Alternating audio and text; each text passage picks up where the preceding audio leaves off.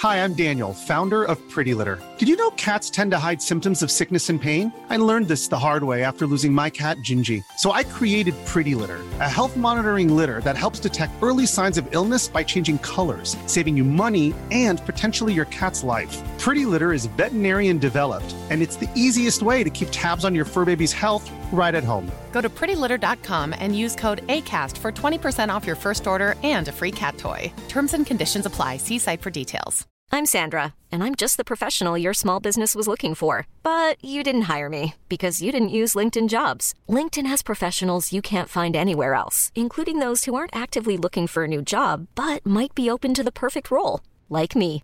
In a given month, over 70% of LinkedIn users don't visit other leading job sites. So if you're not looking on LinkedIn, you'll miss out on great candidates like Sandra. Start hiring professionals like a professional. Post your free job on linkedin.com/achieve today.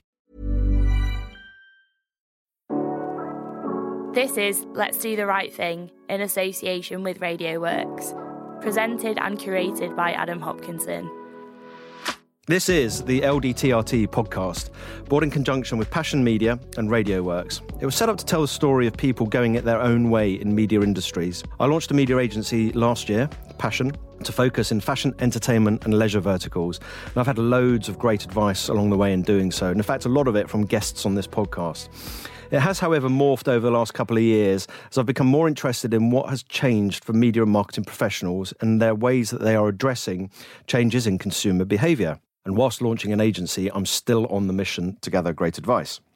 I'm really psyched today to be talking to Dan Cresta, who rather accurately describes himself as a part tinkerer, a part problem solver, a part optimist, and a part connector. Dan, whenever we chat, great ideas ping around my head, so I'm really relieved that we're recording this today so that I can actually go back and revisit some of your wisdom. But where do we start? I mean, lots of things. Should we start with nurture? Or randomness. Well, first of all, it's just really, really great to be here. Thank you for inviting me into your pod world. It's my pleasure. It's all a bit scary and very, very professional. It is, has to be said. And an underground studio in Soho. I bet there's some good stories here. I don't even know if it's light or dark outside. It's really quite worrying. So where do you want to start? Sorry, nurture. Yeah.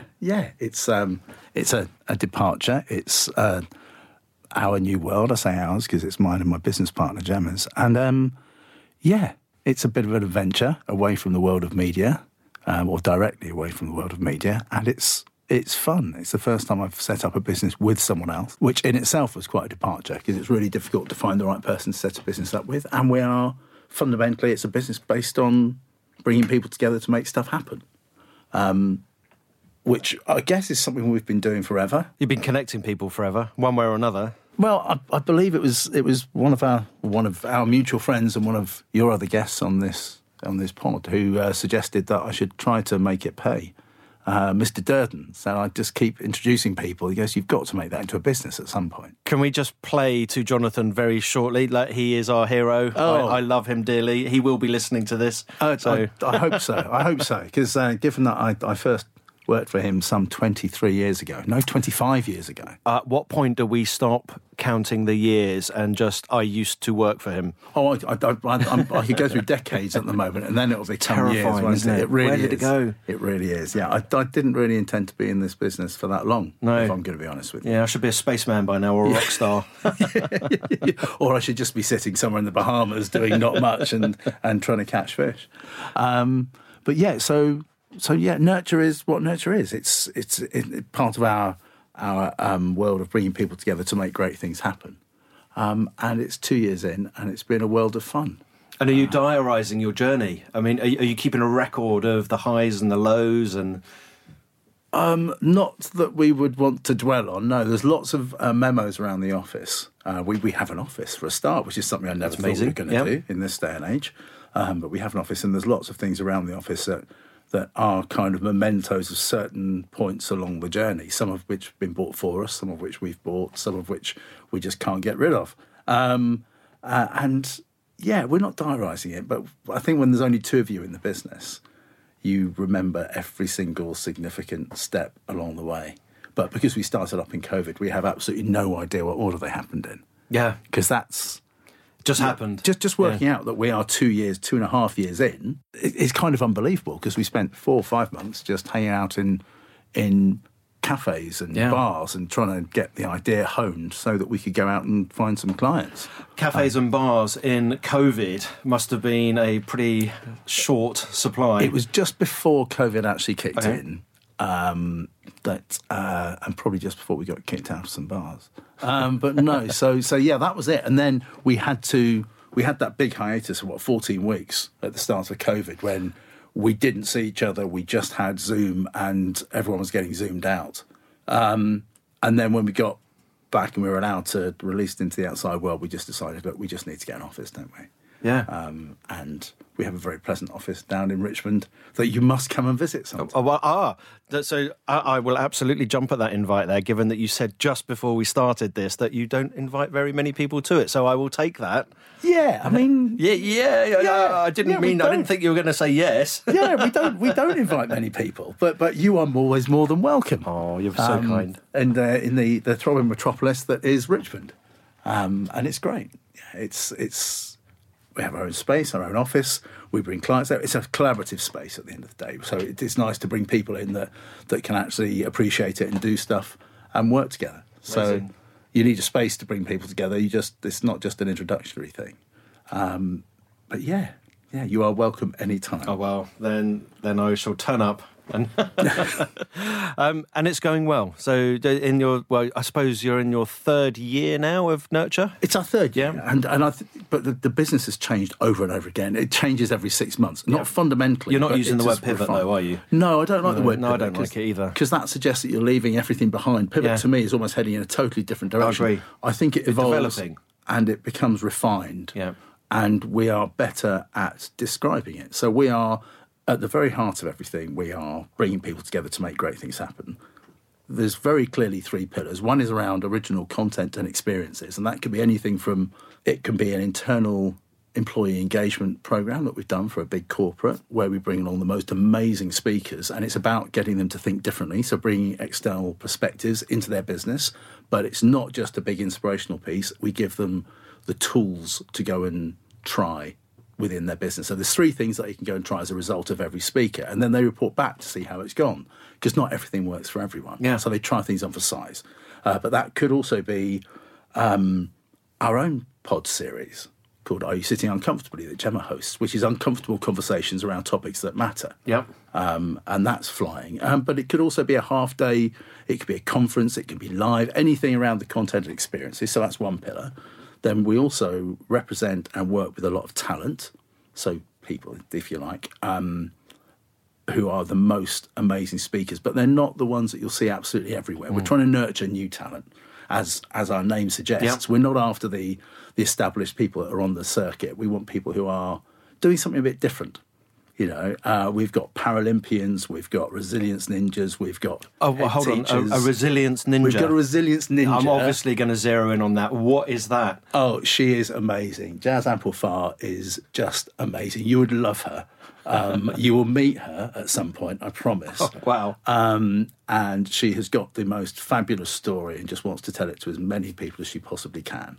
Her background, her backstory, her whole story is amazing. We're working really closely with her, and yeah, that's just one of the things that we're doing, and it makes me smile, it gets me excited, and a lot more excited than I used to get around spreadsheets. You know, yes. I see the comparison. Yeah. and then the final pillar, apart from beyond that, is really where we work with people around partnerships, collaboration, and that can mean co-ventures. So we've got a number of different ventures coming up, from helping with the launch of a social media network that gives a large percentage of its profits to good causes.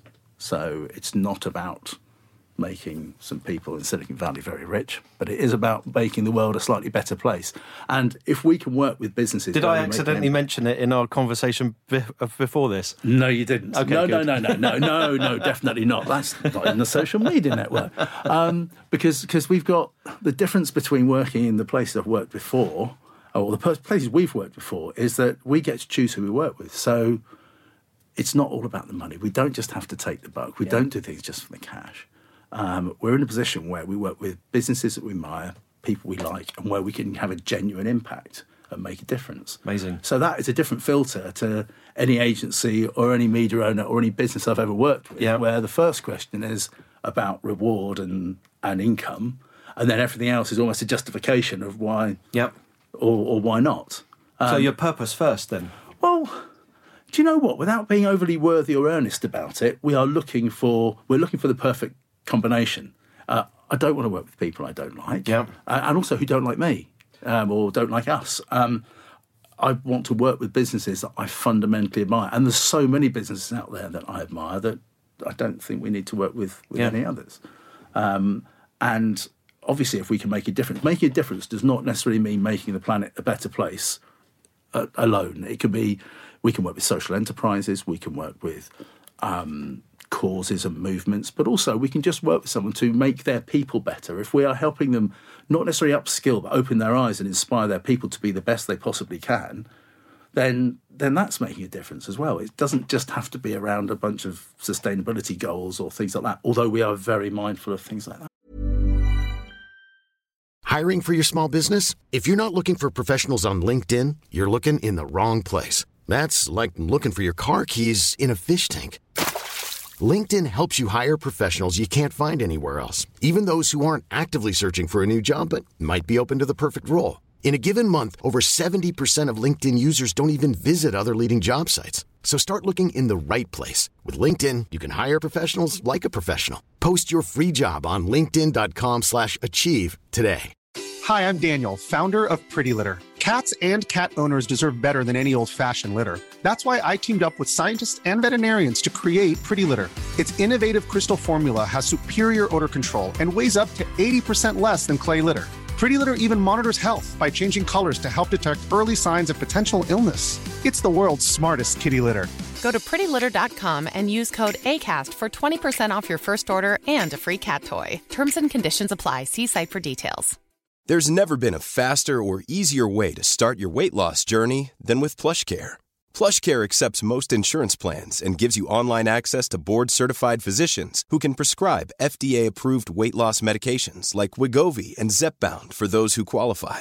Take charge of your health and speak with a board-certified physician about a weight loss plan that's right for you. Get started today at plushcare.com/weight loss. That's plushcare.com/weight loss. plushcare.com/weight loss. You're very smiley anyway, but you're smiling a little bit more when you're talking about choosing the people that you're working with. Is that the biggest thing, biggest difference, biggest positive difference, rather, for not working in an organisation for you? I think it's about being a bit in control of who you work with and the sort of work that you do. So, well, for a start, I picked a business partner. We picked our business partnership because we like each other and we get on with each other. Therefore, that's a bit of a starter. That's based around trust. It's about wanting to work together as opposed to being forced into a team. Out of curiosity, were you friends first or colleagues first? Oh, friends.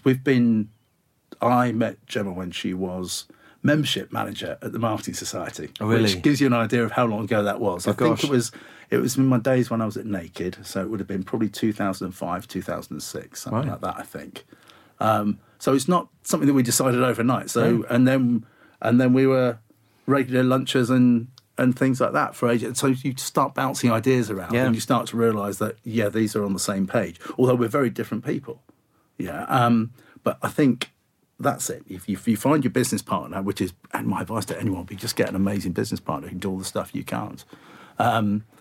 Or even some of the stuff you can, just a lot better. And then I just think when you're in a bigger organisation, you have to make choices because of the organisation, not because it's right for you. Yeah. And that's cool. I found out really early doors that I am good at working with corporates, but not in corporates.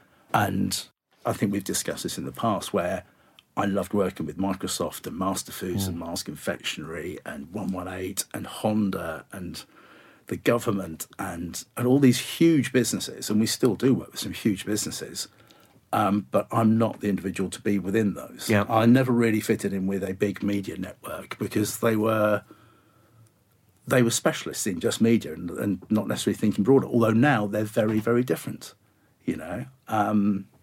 But I think that working for yourself affords you choice. Yes, it does. And that's the big thing you have. And what you sacrifice is the certainty of, let's call them wages. A pay packet at the end of every month. Damn it, I should have got coffee. But I think, things like that, you miss, but you don't miss it for very long. And you enjoy the being able to make your own decisions. Or not even your own decisions, just saying, shall we do this? And you either both agree or one of you explains it and the other one then agrees or disagrees. Yeah. And it's a really quick yes or no. So things happen quickly in a smaller business. Yeah, and then obviously in a corporate, you've got machinery to go through and loops and reporting cycles, and it's a nightmare. Yeah. So you're fleeter, you're faster, you're working with businesses that you want to be working with. You've got an ideal business partner rather than being part of a team that you've inherited, etc. Are there any downsides to going out on your own in the mind of a tinkerer? Oh, there are loads. Of course. I mean, in your mind there are. I mean, it's things like you feel guilty about holidays. It's the little things. Yeah. It's kind of, bank holidays become half days. Yeah. Or so. But on the other hand, you need to get that stuff done. Exactly. But you can also turn around and say, you know what? I'm going to take Thursday and Friday off this week because we've just completed this project. Yeah. Whereas if you go into a bigger business, then you've never finished everything. No. Because once you've done there, you've got this, and you've got such a range and vast portfolio of clients that there'll always be something to do somewhere. Yeah. And if you could work at weekends in a big business, they would have you work at weekends a lot of the time. So again, I think it affords choice. There are downsides, there are challenges, there are moments when you think, have I done the right thing?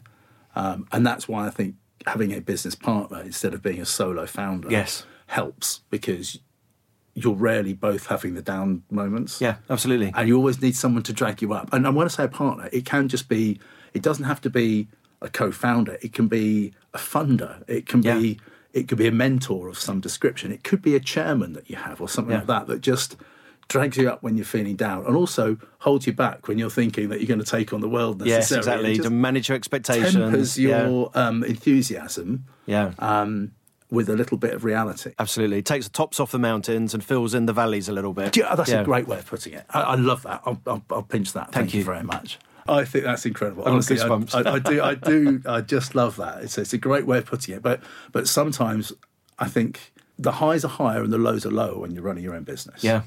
Because it's your own business. So things are more personal. And I think part of it is learning not to take a lot of business decisions or other people's decisions as being personal. Mm-hmm. It is just business. It is.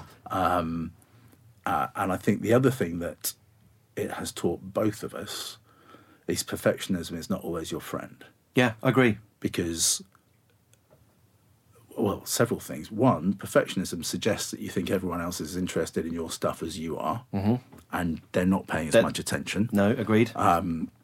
However, there's also this thing that sometimes people just want to see something quickly. Yes. Nearly perfect. Yeah. As opposed to, where is it? Yes. Oh, it's be with you once it's perfect. Because people don't want to wait. But you can make a decision on something that's imperfect pretty quickly. And we all have our own different takes on perfectionism. I've noticed my OCD creeping in every now and then around design stuff and things like that just makes me go, eek. Yeah.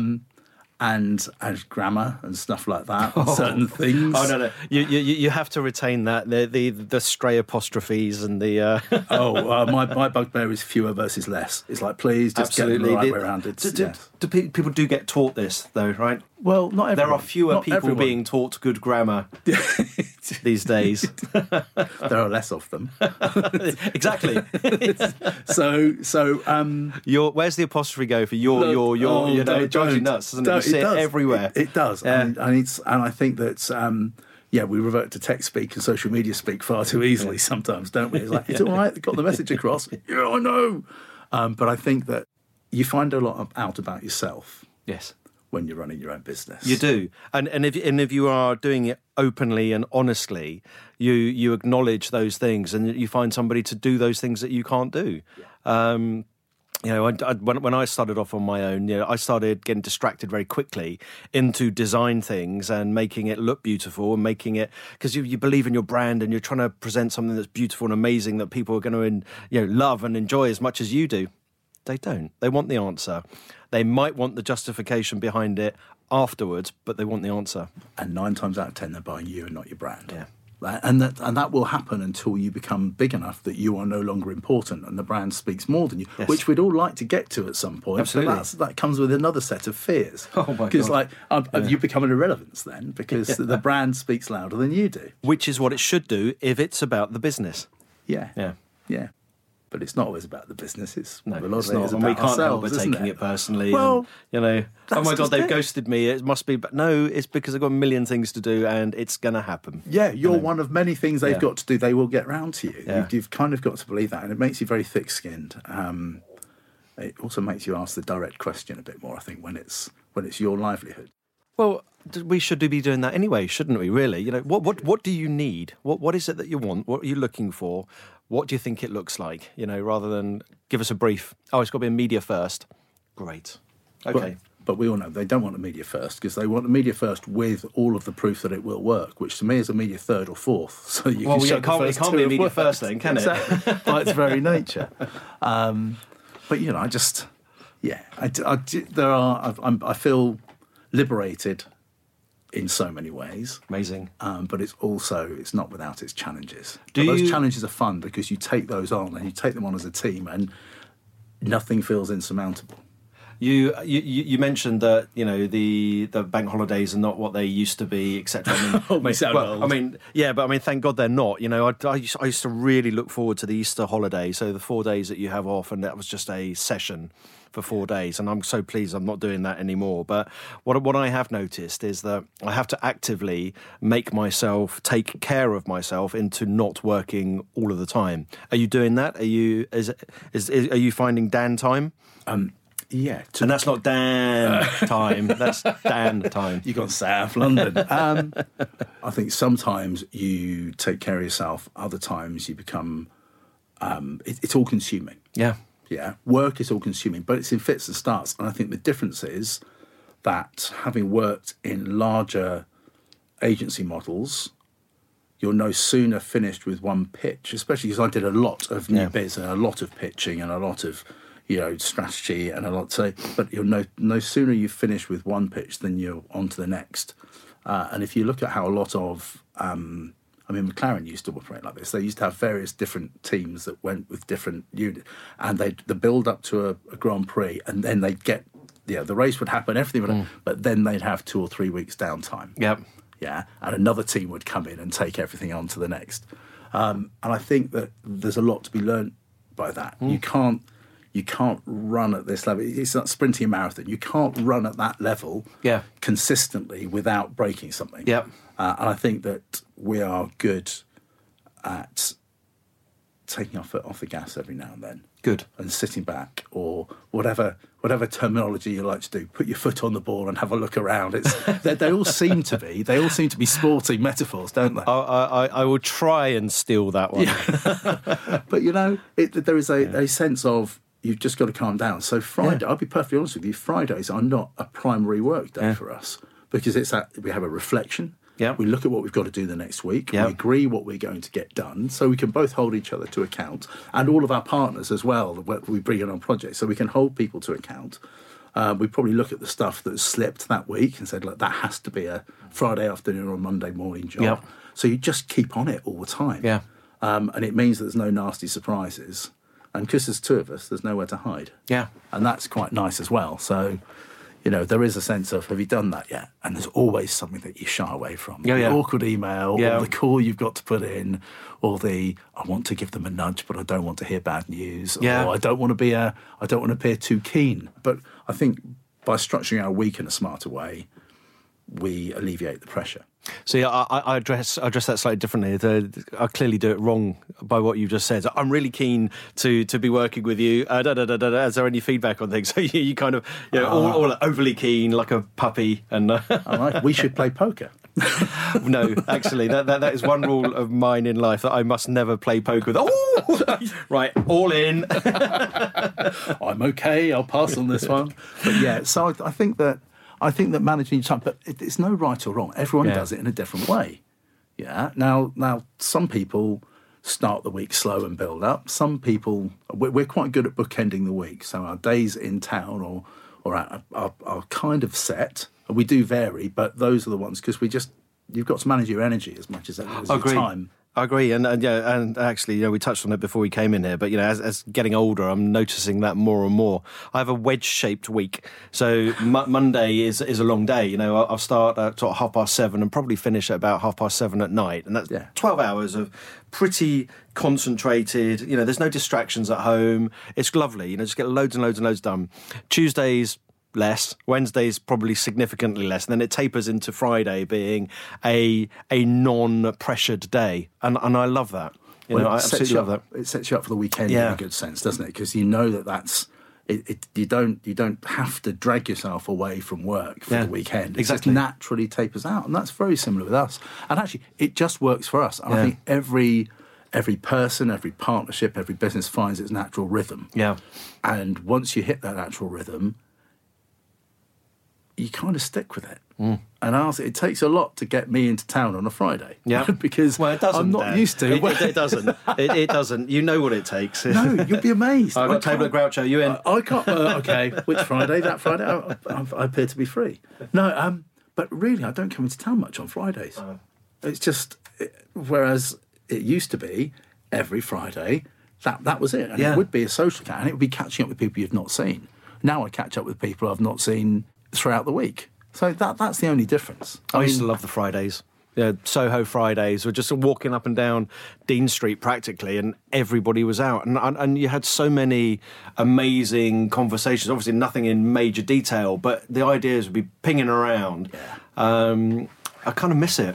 Do you know what I miss? And I noticed it more throughout lockdown, and that is it's the incidental conversations. Yeah. It's the accidental, the bump intos, the quick chats. You think, I really like that guy, really like her, really like him, really like them. We should get together. We should have a chat. And that obviously didn't happen. Everything was scheduled. Zoom calls were scheduled. You didn't have accidental Zoom calls. So, well, you did, but they were probably more embarrassing. Oh, well, they could get fired on those, don't they? Exactly.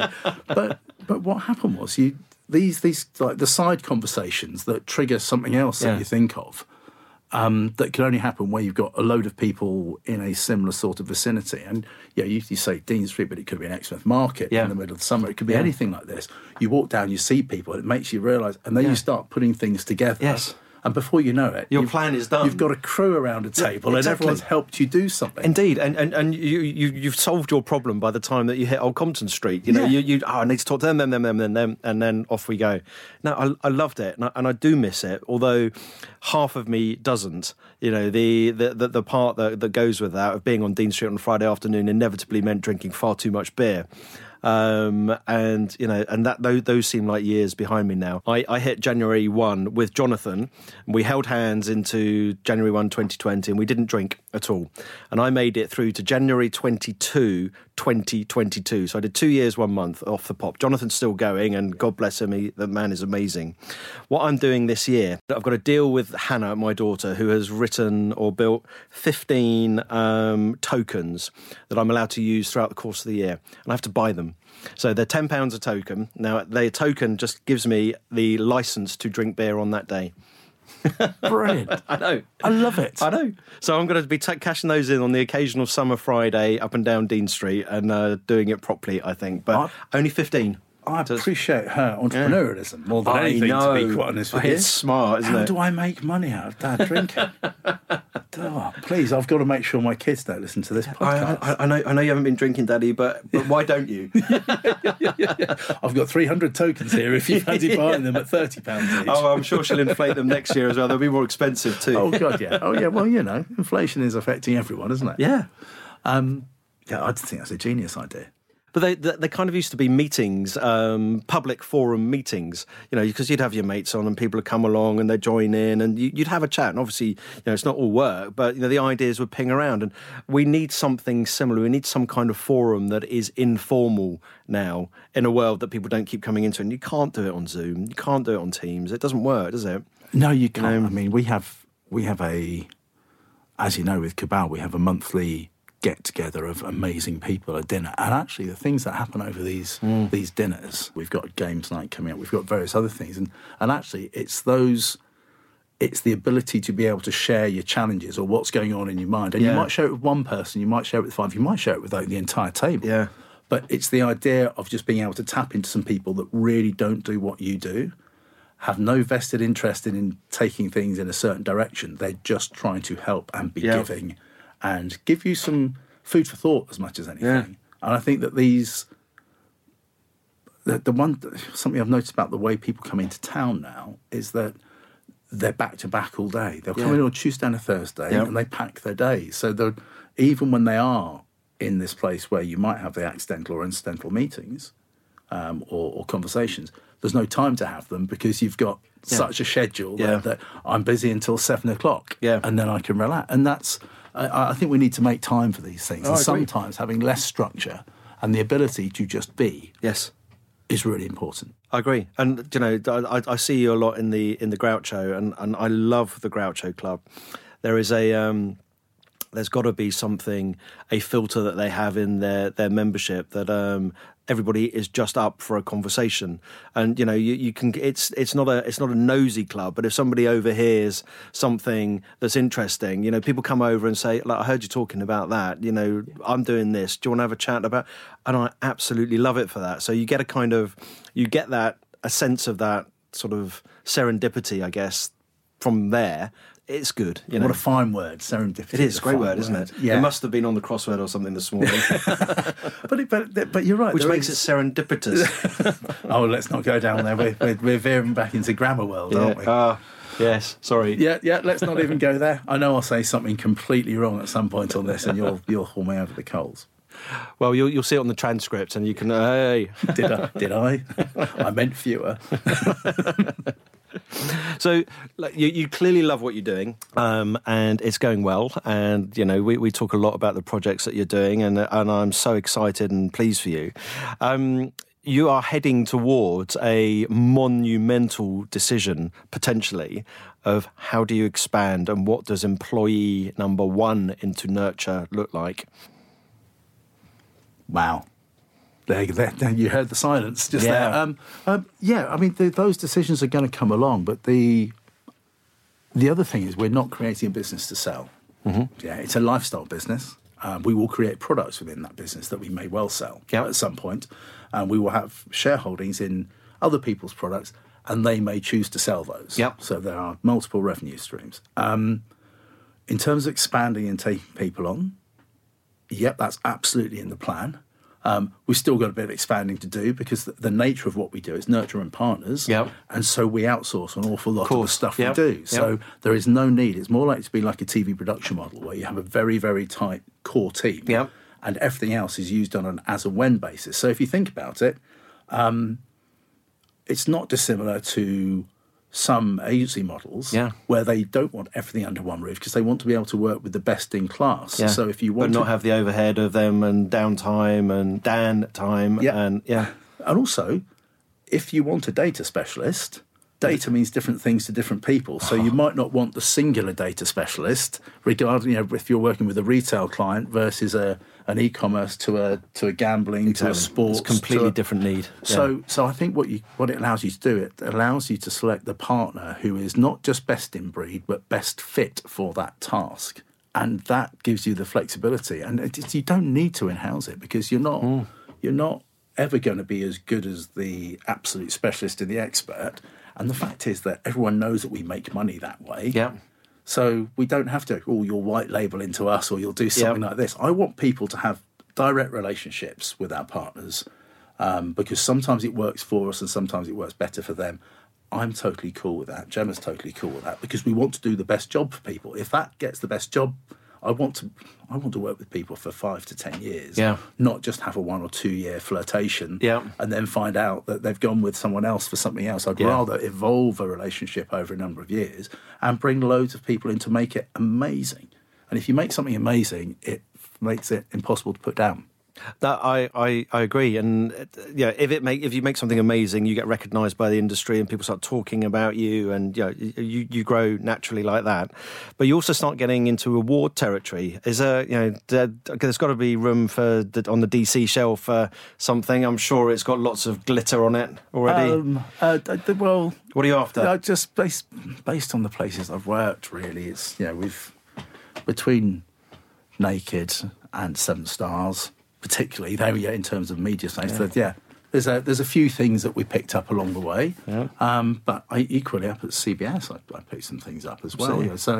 So yes, there's loads of stuff we'd like. It's recognition. I don't need the awards and the trinkets. I want the recognition saying that is just amazing. That's the most fantastic body of work. And also, I'd like to be recognised for having an impact and making a difference somewhere.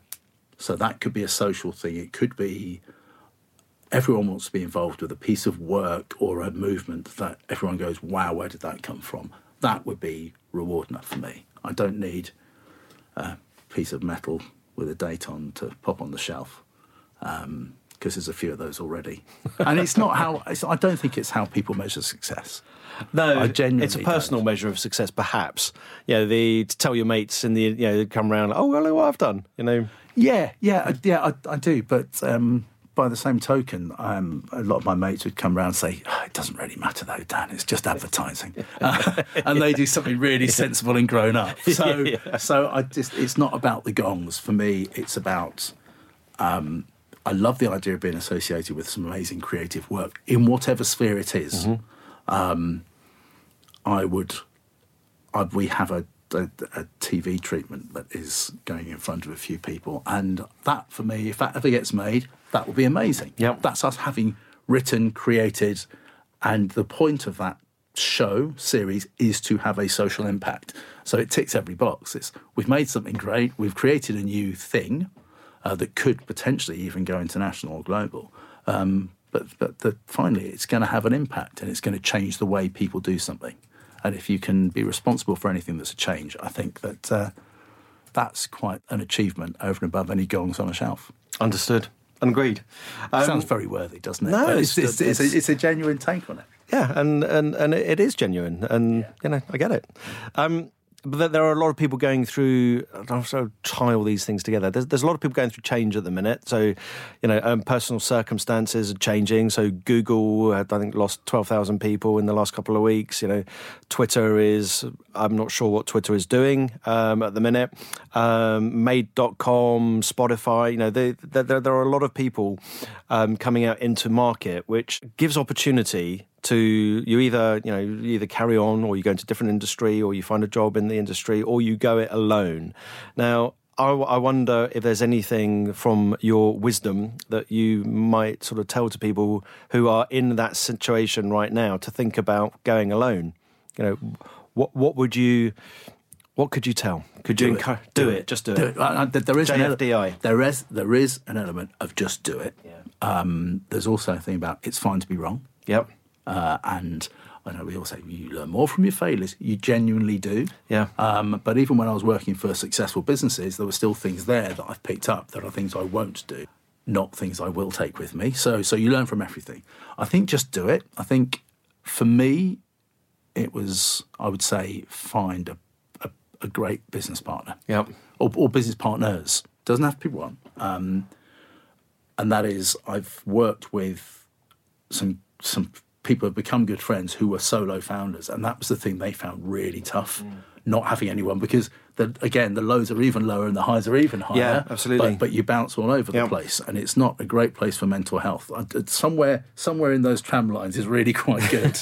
And I think that, so I'd say find someone, or find some great advisors. Just talk to everyone you can about the business idea, right? Because there's a sense of people say, I'm going to keep it to myself because someone might copy it. Well, exactly. If it's copyable, it's not a great idea. Yeah. Unless you can do it in a different way, or you bring something unique to the party, then it's probably not. And there's very few unique ideas. Yeah.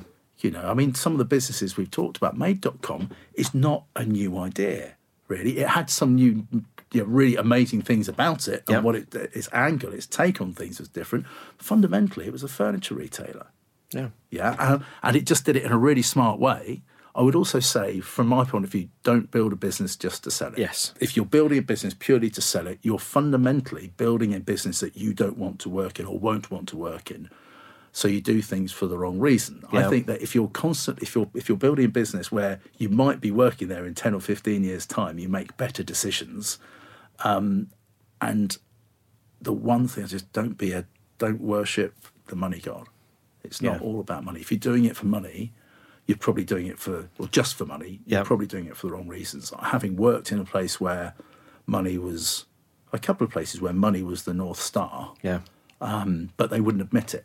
Yeah. I'm fine with people who are just about the money. Completely. And it's like every time you get a big order in, ring the bell. That's absolutely fine. And you will employ people who are also pointing in that same direction. Absolutely. You end up with a really successful business. However, I think as a founder, as a startup, as an anything, I think it's got to be about more than money. Yeah. Because that's what's going to give you your edge. The drive and you being representing yourself and absolutely. Yeah. So I would encourage people to do it, but and to figure out what you can add and how you can work for yourself. And as you said at the beginning, you learn a lot about yourself, and I did, and I think that there's got to be a point in your career where you maybe do go through it and you do go out into the world on your own, because it's a learning curve that I think that you don't get.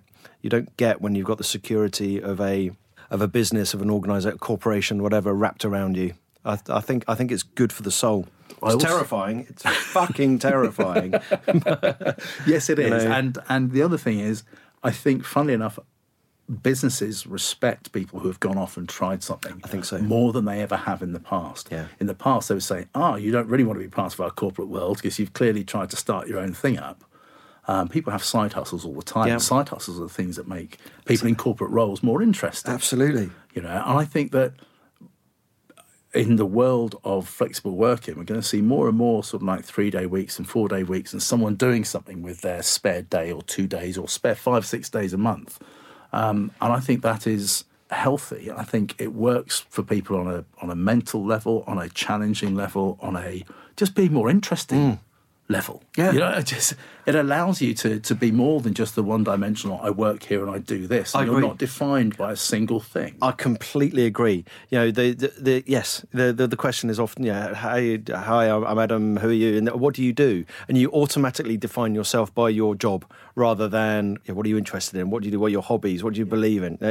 So having more than one thing there is really good. And I completely agree on the side hustle. I'm kind of thinking at the same time, I wonder where Hannah's going to go with this. Side hustle at the minute is fleecing dad as much as you can.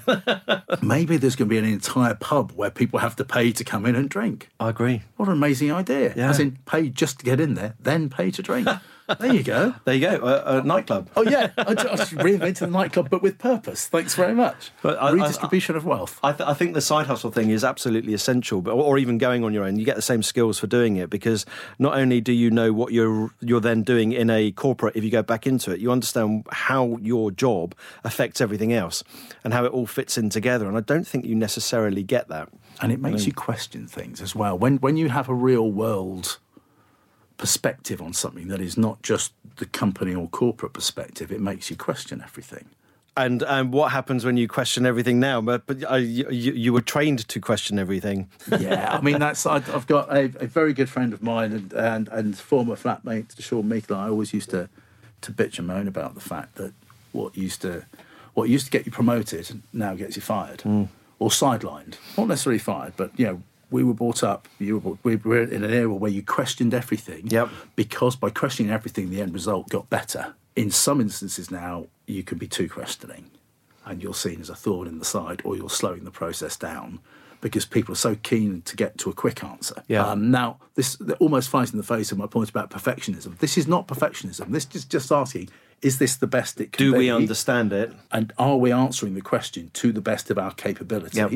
It's not perfectionism. It's just, is this the right thing to do? Or is it just the easy, convenient thing to do? Is it because we've seen this happen before and we're just repeating it because it feels like a similar situation? And were we happy with the thing that we did? I think that we've got to question everything. I agree. I think from a creative point of view, I think from a in a media world point of view, it's like, let's not do things just because they've been done before. Let's do things because they're the right that's thing. One of my hatedest phrases that people use. Oh, we do it like that because that's what we do. Yeah. And well, hold on. Surely we need to relook at this. And is it right for now? It might have been right then. We just do it because. Completely. I mean, if we don't ask questions all the time, we're not going to evolve, we're not going to develop, and we're not going to change. We wouldn't have electric vehicles. We wouldn't have vehicles. We wouldn't have, I mean, everything changes, but it takes, and it's always the outliers. I think if you look at what's happening societally at the moment, it's the loonies that, as the certain parts of the press would have us believe, it's the extremes, it's the outliers that are going to make the difference. And in 50 to 100 years, we'll be looking at them as heroes. Yes.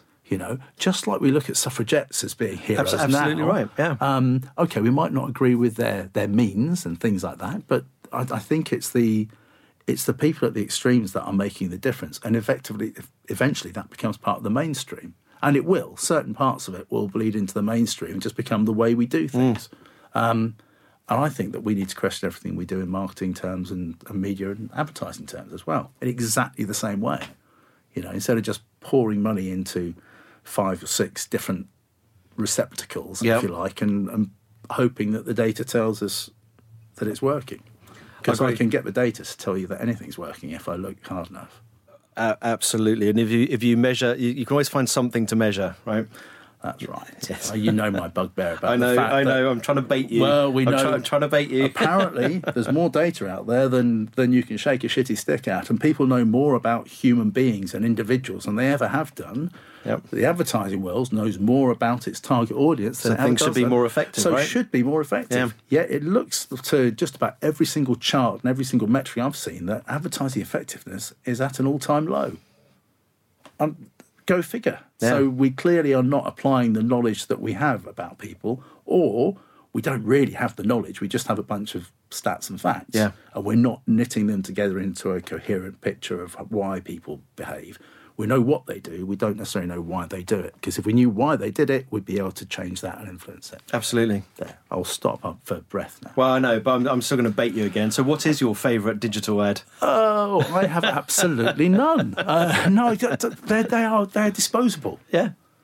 It's, they are, I'm not saying they don't work. Yeah, I'm far from a Luddite. I understand how they work, and things obviously do work. But, I struggle when there's a difference between the advertising, the digital ads and the digital experiences that win awards and the ones that people actually see. Yes.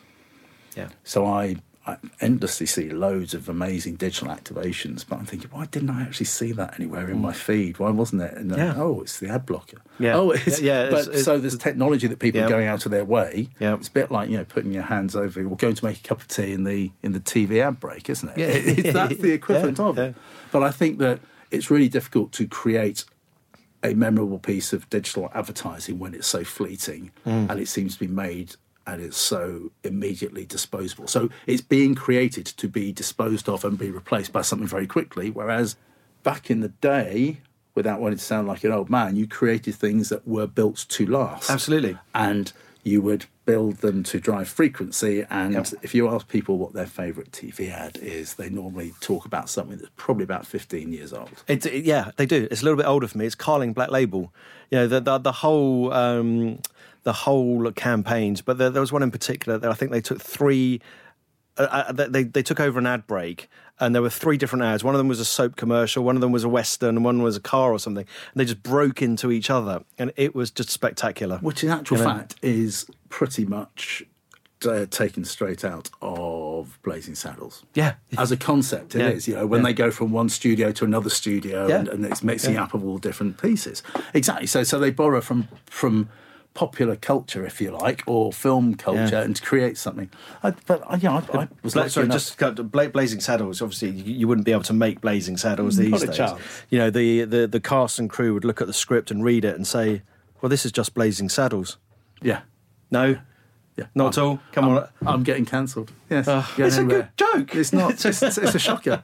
It's a shocker. Oh, thank God for an editing suite.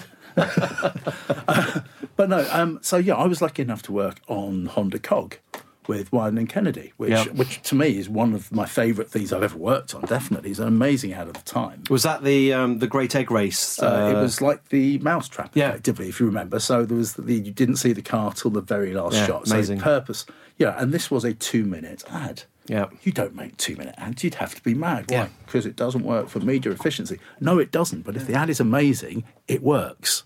The problem was we crashed the website because there were too many people going to Honda to try and find the ad. Yeah. So that shows it worked well. So there are some amazing things out there. I just don't think that digital is set up for a necessarily memorable advertising experience. I agree. That's cool. It's a bit like saying, what was your favourite ever ad for a car in Auto Trader? Doesn't mean I didn't buy a car from Auto Trader. The red Austin Allegro that vinyl roof P-Reg.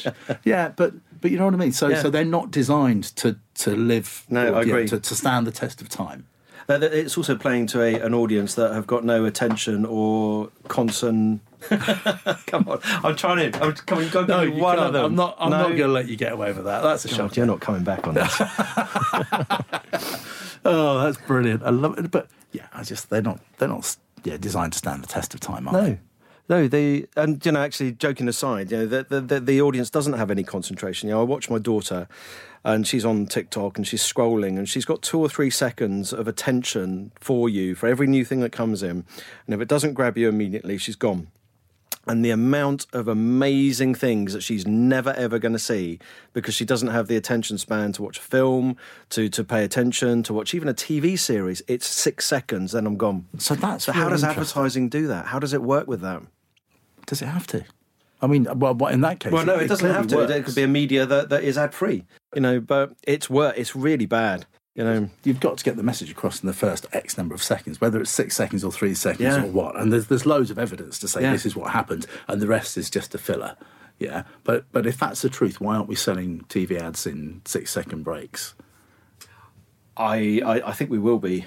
It may well happen. I see it happening. Yeah. Blipverts.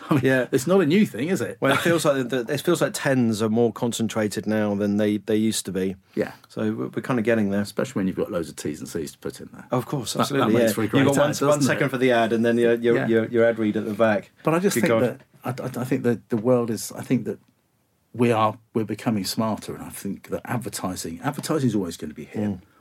I think branded content now is looking a lot better than it ever has because it's subtly branded. Agreed. So people aren't thinking, I've got to make it into an infomercial. Yes. They're thinking, no, I just need to be the host and facilitator of this programme. Absolutely. I don't need loads of product placement throughout. No. And this, I know people accuse certain movie franchises of over product placement, but the fact is, if it fits and if it adds to the story and feels authentic, that's absolutely fine. Yeah. As long as you don't chop and change the watch brand or the whatever brand on too regular basis. Well, exactly. It's flicking between a BMW and a Aston Martin and an Amiga and a you notice. Well, some people do. Yeah. It depends how long the relationship and the franchise is. But I do think that there are so many smart ways of engaging audiences. I mean, so you say that a lot of people can't focus or concentrate for a long period of time. Sorry, what? Boom! Oh, we've got to get the drum and the cymbals in here, haven't we? I'll give you that one. But thank you. But I'll stop now. You see people, and especially because we work with so many speakers, we see them, and they will. There's a reason a TED talk is 20 minutes long and not 45 minutes long. But you look at it, and the narrative art is really carefully scripted throughout, so that it maintains your attention, and there is something for you to take out of it on a regular basis. It's not 20 minutes and you just get a beginning and end. And I've seen some of the speakers we work with, and they constantly bring things in and reinforce throughout. And they've had people who literally are awestruck for an hour. So I do think people can concentrate. I just think that we have too many distractions as well. Yeah, well, I hope so. I mean, I hope it's just a small percentage that are losing their concentration, because it worries me. There's so much amazing material that they'll just otherwise never discover. Or they'll experience it at a very superficial level where there is absolutely no depth whatsoever. And that's the multitasking myth, isn't it? When you're doing something here whilst that's on and that's on. Yeah. And then you get to the end of the day and you think, I've had loads of things going in, but I've not retained anything. Yeah, what did you do today? Oh, I don't know. Yeah, nothing much. Maybe that's why the kids always say that then. Yeah, how was school today? Yeah, it was all right. What did you do? Lessons? There is that. Oh, lessons again, that's good. Really, nothing stood out at all whatsoever. Wow. I knew that this was going to be an amazing, sprawling conversation. And, we made notes at the beginning to go through various things. But I feel that we've covered everything in a random, amazingly interesting way. But there is one particular question I want to round off on. Of course there is. I never knew that this industry existed, and I fell into it, and as I've fallen into it, I found that it suited me down to the ground, and I absolutely love it. I suspect that there'll be a lot of people out there that don't know that the industry is there. What would you do? What would you suggest to people, potentially, who are thinking about maybe getting into Adland? How would you go about it? How would you go about it if you knew about the industry? How would I go about getting in? Well, first of all, I think you need to realise it is a people business. Full stop. Yep. It's by people, influencing people to get people to go and do something made by other people. That's it. So people are everything. In terms of getting in, I think just be on the front foot and go and start to find people within the business. There are loads of people. LinkedIn didn't exist where we were trying to get in. So you can pinpoint people. You can find out who's open to mentoring, who's open to help. There are loads of ways into this industry. There's more ways in now than there ever were, and for more different types of people. It's not just getting into agencies. Yeah. You have a whole world of media owners. And also, I think the people that are running businesses at the moment didn't, like running agencies, they didn't all come in through the agency world. People move around a lot more. So if your aim is to get in, there are endless internships. I mean, there really are. And there's some people that don't even know they can take interns on. So just get some experience and you've got to kind of live within it to find out what you do and don't want to be. I left university having studied advertising, marketing and media. Did you? All I knew was I didn't want to get into advertising. Marketing or media. So I promptly ended up with a job at an advertising agency on Golden Square. Amazing. But this was because in actual fact, a lot of the people I knew were going for it. So I was obsessed by it. Back then, I'd be reading all the trade press. Yeah. So I would say, look, read about it, immerse yourself in it, go to stuff. There are events that you can attend for free there's a lot of the media own events that they host where actually if students approach them and said, look, I'd really like to come along to it, is there any way I could? Half these things are on Eventbrite. You look at things that are happening in that world. So I just think you've got to immerse yourself in it. And the other thing is, it doesn't matter if it's London or not. We're becoming less London-centric than we have been in some time. We really are. Yeah. Thriving hubs around the UK. They're always going to be primarily city hubs because that's where you get creative communities. And creative folk want to work in creative communities. And also, that's how you move around a bit and change job and experience other things. But I think that if people can get their head... if someone was to contact me, for example, and say, how do I get in? I would work with someone and say, look, let's see who we can get you into. Yeah. So I think that you can approach people. We're all a lot more approachable than you might think. We're a lot kinder in our old age than we probably are in a younger years. I think probably true. And I think that we are here to give and help. And so I just engage with people, because also there is something very appealing about someone wanting to, interesting people get me interested, and interested people are interesting. Yep. So I think get on the front foot, get in touch with people, and just make it a really simple ask. Give us a job. It's a bit like that. Or can you help me get a job? Can you help me get an in? I'd really like to work here. Do you think you can help me? Or have you got half an hour for a coffee? And a conversation, not could you mentor me for the next 23 years? I'd like an hour every week, thank you very much. But just make it quite singular. And I think that's, if you can ask people a single question, then I think a lot of people help.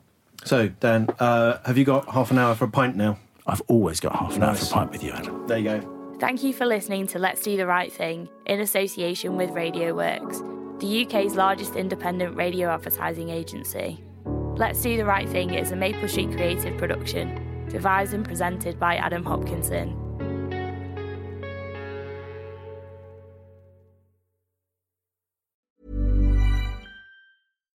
Hi, I'm Daniel, founder of Pretty Litter. Cats and cat owners deserve better than any old-fashioned litter. That's why I teamed up with scientists and veterinarians to create Pretty Litter. Its innovative crystal formula has superior odor control and weighs up to 80% less than clay litter.